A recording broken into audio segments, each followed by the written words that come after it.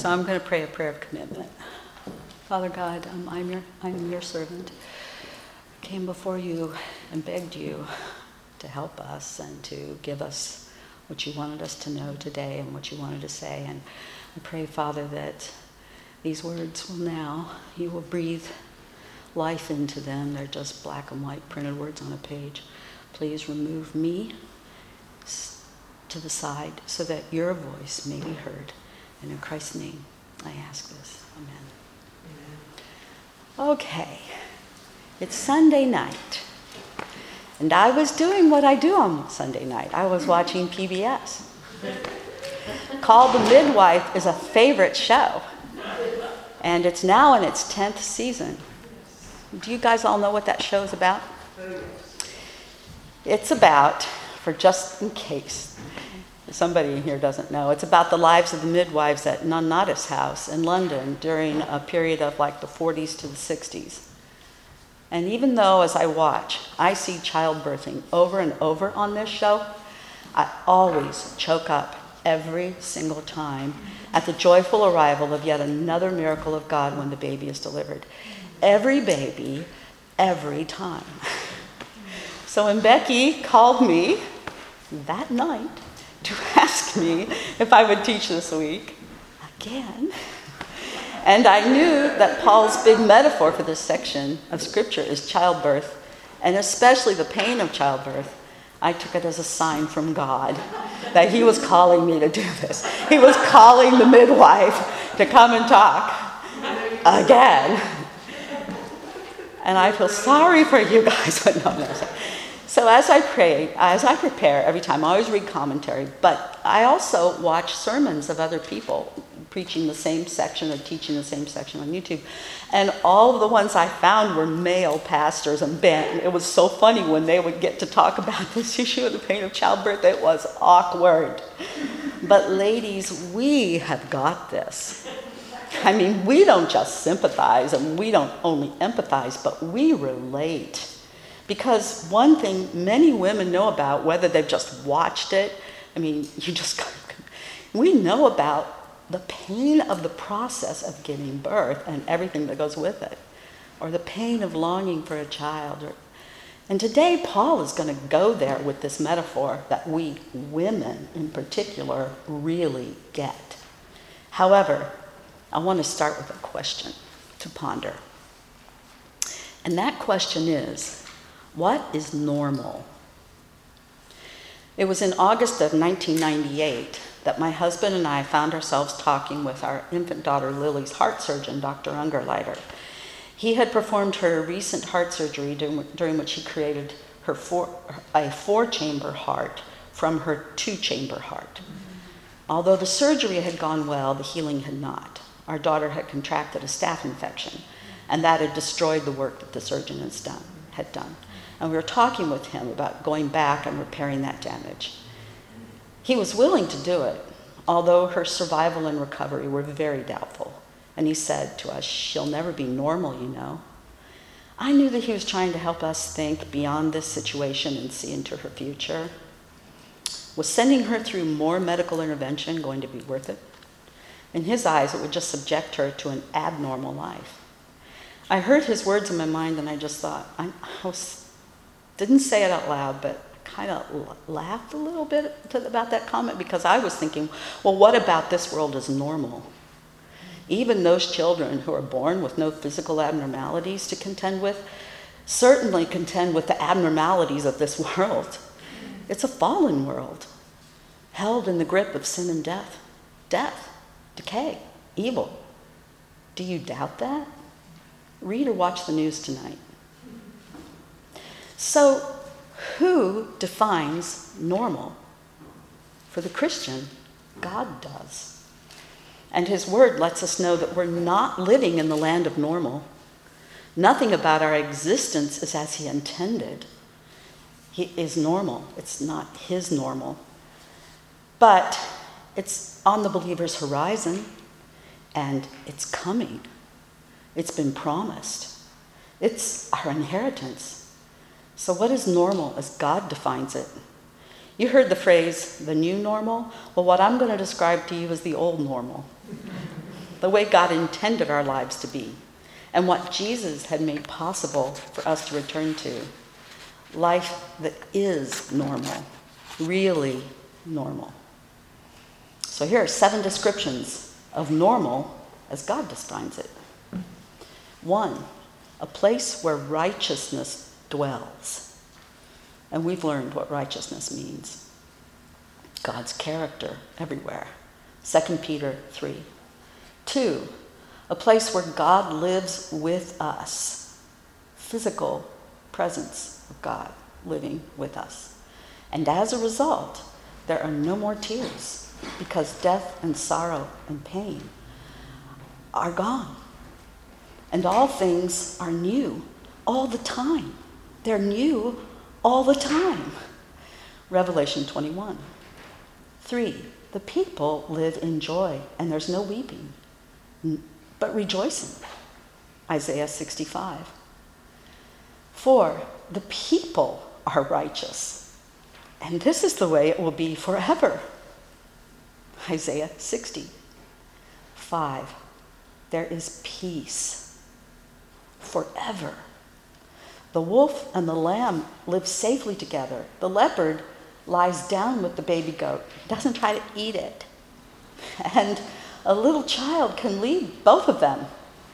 Or the child could play next to a snake hole or put its hand in a snake pit because there is no danger. That's all gone. And there's peace between mankind and nature. Isaiah 11. Everyone knows God. Isaiah 11. And no one ever dies. Ever. Isaiah 66. This, sisters in Christ, is normal. And it belongs to us.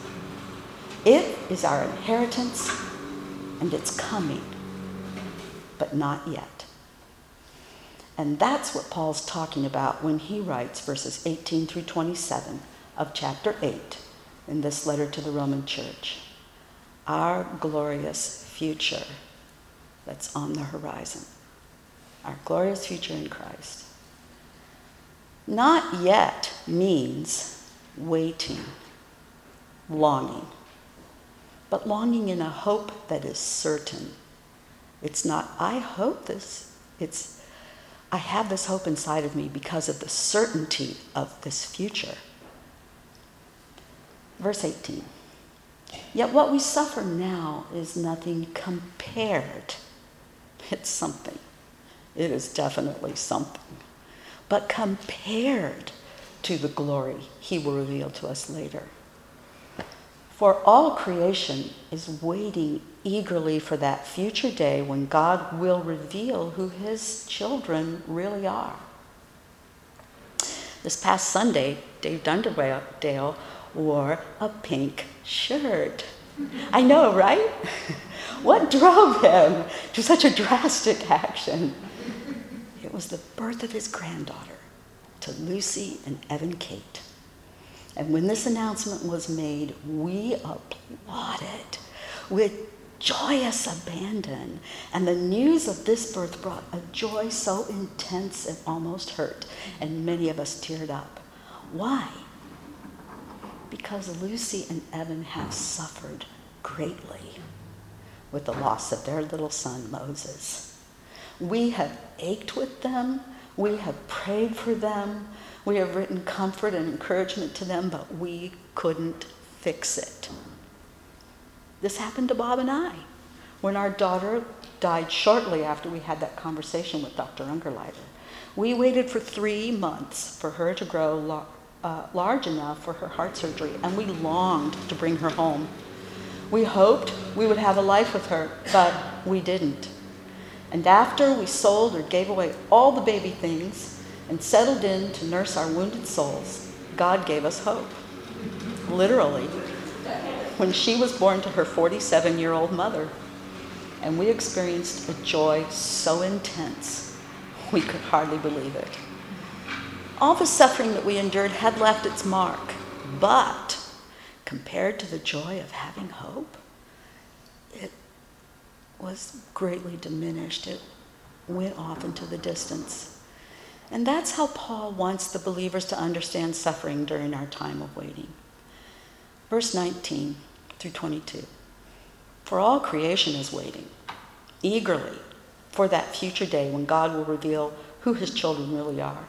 Against its will, all creation was subjected to God's curse.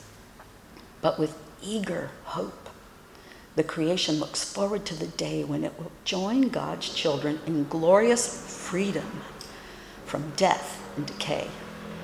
For we know that all creation has been groaning as in the pains of childbirth right up to the present. As the curse that Adam and Eve's sin caused encompassed all mankind, it also affected creation. We're bound because we are created. So creation and us, we are bound. Death and decay and violence and danger also became part of creation's normal. It became an involuntary victim of the shroud of death that envelops the earth. And so like a woman in the process of giving birth, like that woman will groan and endure great pain while she awaits the birth, creation groans and creation waits.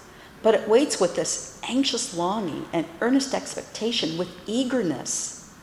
Which of us who have given birth to children aren't eager for this pain to be over with?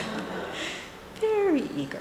The Greek verb that Paul uses literally means to stretch your head, get in onto your tiptoes and try to peer into the future, for something's coming.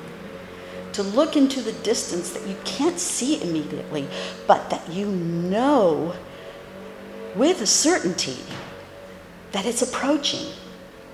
Maybe it's kind of like, in a small way, being at a parade, standing on the sidewalk, craning your neck because something's coming, and you hear the sounds maybe in the distance, and it's something wonderful. It's approaching, but it isn't here yet. Not yet. What is creation awaiting? Freedom. Freedom from death and decay. Freedom from the results of the curse that sin begat. It's awaiting the old normal. What it was created to be forever new. When will this happen? It will happen at the same time that the sons of God are revealed. And don't forget, sons of God is the position that you hold. You are one of the sons of God in position to receive this inheritance. When the redeemed of mankind are shown to be who they are, those who are redeemed will be shown to be the sons of God. It's not just creation that longs and moans and waits. We do too. The elect, the believers in the finished work of Christ, those of us who belong to him. Verse 23, and we believers also groan, even though we have the Holy Spirit within us as a foretaste for future glory, for we long for our bodies to be released from sin and suffering. We too wait with eager hope for the day when God will give us our full rights as his adopted children, including the new bodies that he has promised us. So what do we wait for? Well, the thing that affects us the most right now is our bodies. My husband works at Duke Durham Regional Hospital on the rehab floor, and every day, at the end of the day, he goes into half of the patients, they divide it in half, room to deliver their schedule for the next day. And many days he engages in conversations with these patients. He's had many a conversation with a patient, many conversation, I know, because we pray for these people, not by name because he doesn't say their names, but we pray, that are hopeless and they're depressed because they feel trapped in their bodies. And their bodies aren't functioning the way they need it to. And often Bob prays with these patients when they ask him to. And he says to me, they're longing for something better. They tell me that they want to go home and they want things to return to normal. This is what Paul had to say about that in Corinthians. 2 Corinthians 5, he said to this at verse 5, for we know that when this earthly tent we live in is taken down, that is, when we die and leave this earthly body, We will have a house in heaven, an eternal body made for us by God himself and not by human hands. And what that means is you were born of a human and your body is therefore created from human genes. These new heavenly bodies, not made by human hands. These new heavenly bodies crafted directly by God and given to you to be your body. And it says we grow weary in our present bodies and we long to put on our heavenly bodies like new clothes. We will put on heavenly bodies, for we will do that. And we will not be spirits without bodies. They must have thought that they were just going to be, ooh. Okay. While we live in these earthly bodies, we groan and sigh, but it's not that we want to die and get rid of these bodies that clothe us, but rather we want to put on our new bodies so that these dying bodies will be swallowed up by life. God himself has prepared us for this, and as a guarantee, he has given us his Holy Spirit. Verse 24. We were given this hope when we were saved. Because if we already have something, we don't need to hope for it. But if we look forward to it, if we crane our necks and peer into the future for something we don't have, we must wait. How? Patiently and confidently, because it's a certainty. Paul is reassuring the believers that the one who made the promise keeps his promise. And that's why we're able to wait patiently and confidently. I always feel a little bit nervous when I'm watching a detective mystery, which I love, on TV, and the detective promises to catch the bad guy. And the detective, every time, they'll say, I promise you, we will catch the one that has done this to you. And then you know, you're bound to see that promise is frustrated. It's like, don't say that.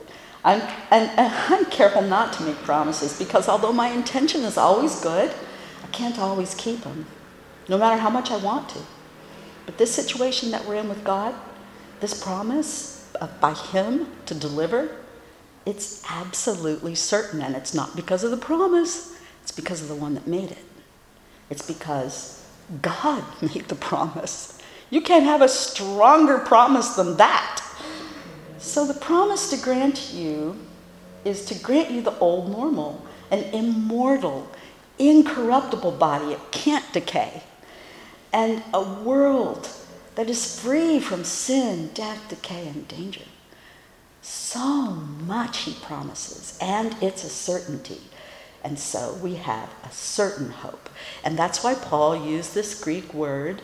There are many Greek terms for hope, but this one is a certain kind of a word. And I don't know how to pronounce it correctly, but I'm going to spell it for you. E-L-P-I-S. I'm going to pretend I know how to... Elpis, maybe? It's the assured expectation. It's an expectation that is absolutely certain. It's guaranteed. It's got a stamp on it. It's a seal. It will happen. And the foretaste, the first fruits, the proof, the seal, it's the Holy Spirit. Where does he live? In you. He not only witnesses to our spirit that these things are true, in you, he intercedes for you. He prays for you. You might not know it, but he communicates day and night with God for you. For things you don't even know you need to be interceded for sometimes. Farmers really understand this concept of first fruits because they work with planting and tending, but they don't have a guarantee of the yield. The outcome is sight unseen for a long time until the first fruits appear. The quality of the first fruit is an indication of how the rest of the season will go. And if it's of excellent quality, the farmer can breathe a little sigh of relief and then wait in eager expectation for the rest of the crop to come in. Well, the Holy Spirit dwelling within you is our first fruit. It's your foretaste of your future. And the Holy Spirit, verse 26, helps us in our weakness. For example, we don't know what God wants us to pray for, but the Holy Spirit prays for us with groanings that cannot be expressed in words. And the Father, who knows all hearts, knows what the Spirit is saying. For the Spirit pleads for us believers in harmony with God's own will. You've heard the saying about someone that, his or her future is secure. And usually that indicates, or you think of, they have a silver spoon in their mouth, or they've got some advantage that other people don't have, like a financial advantage, a great job, a powerful authority supporting them, securing their future. Well, this is what the Holy Spirit does for us. He secures that future we've been talking about. He is the promised one that makes certain that the believers receive their promised inheritance. You know, it's really Christ's inheritance, but he shares it with us because we're in him.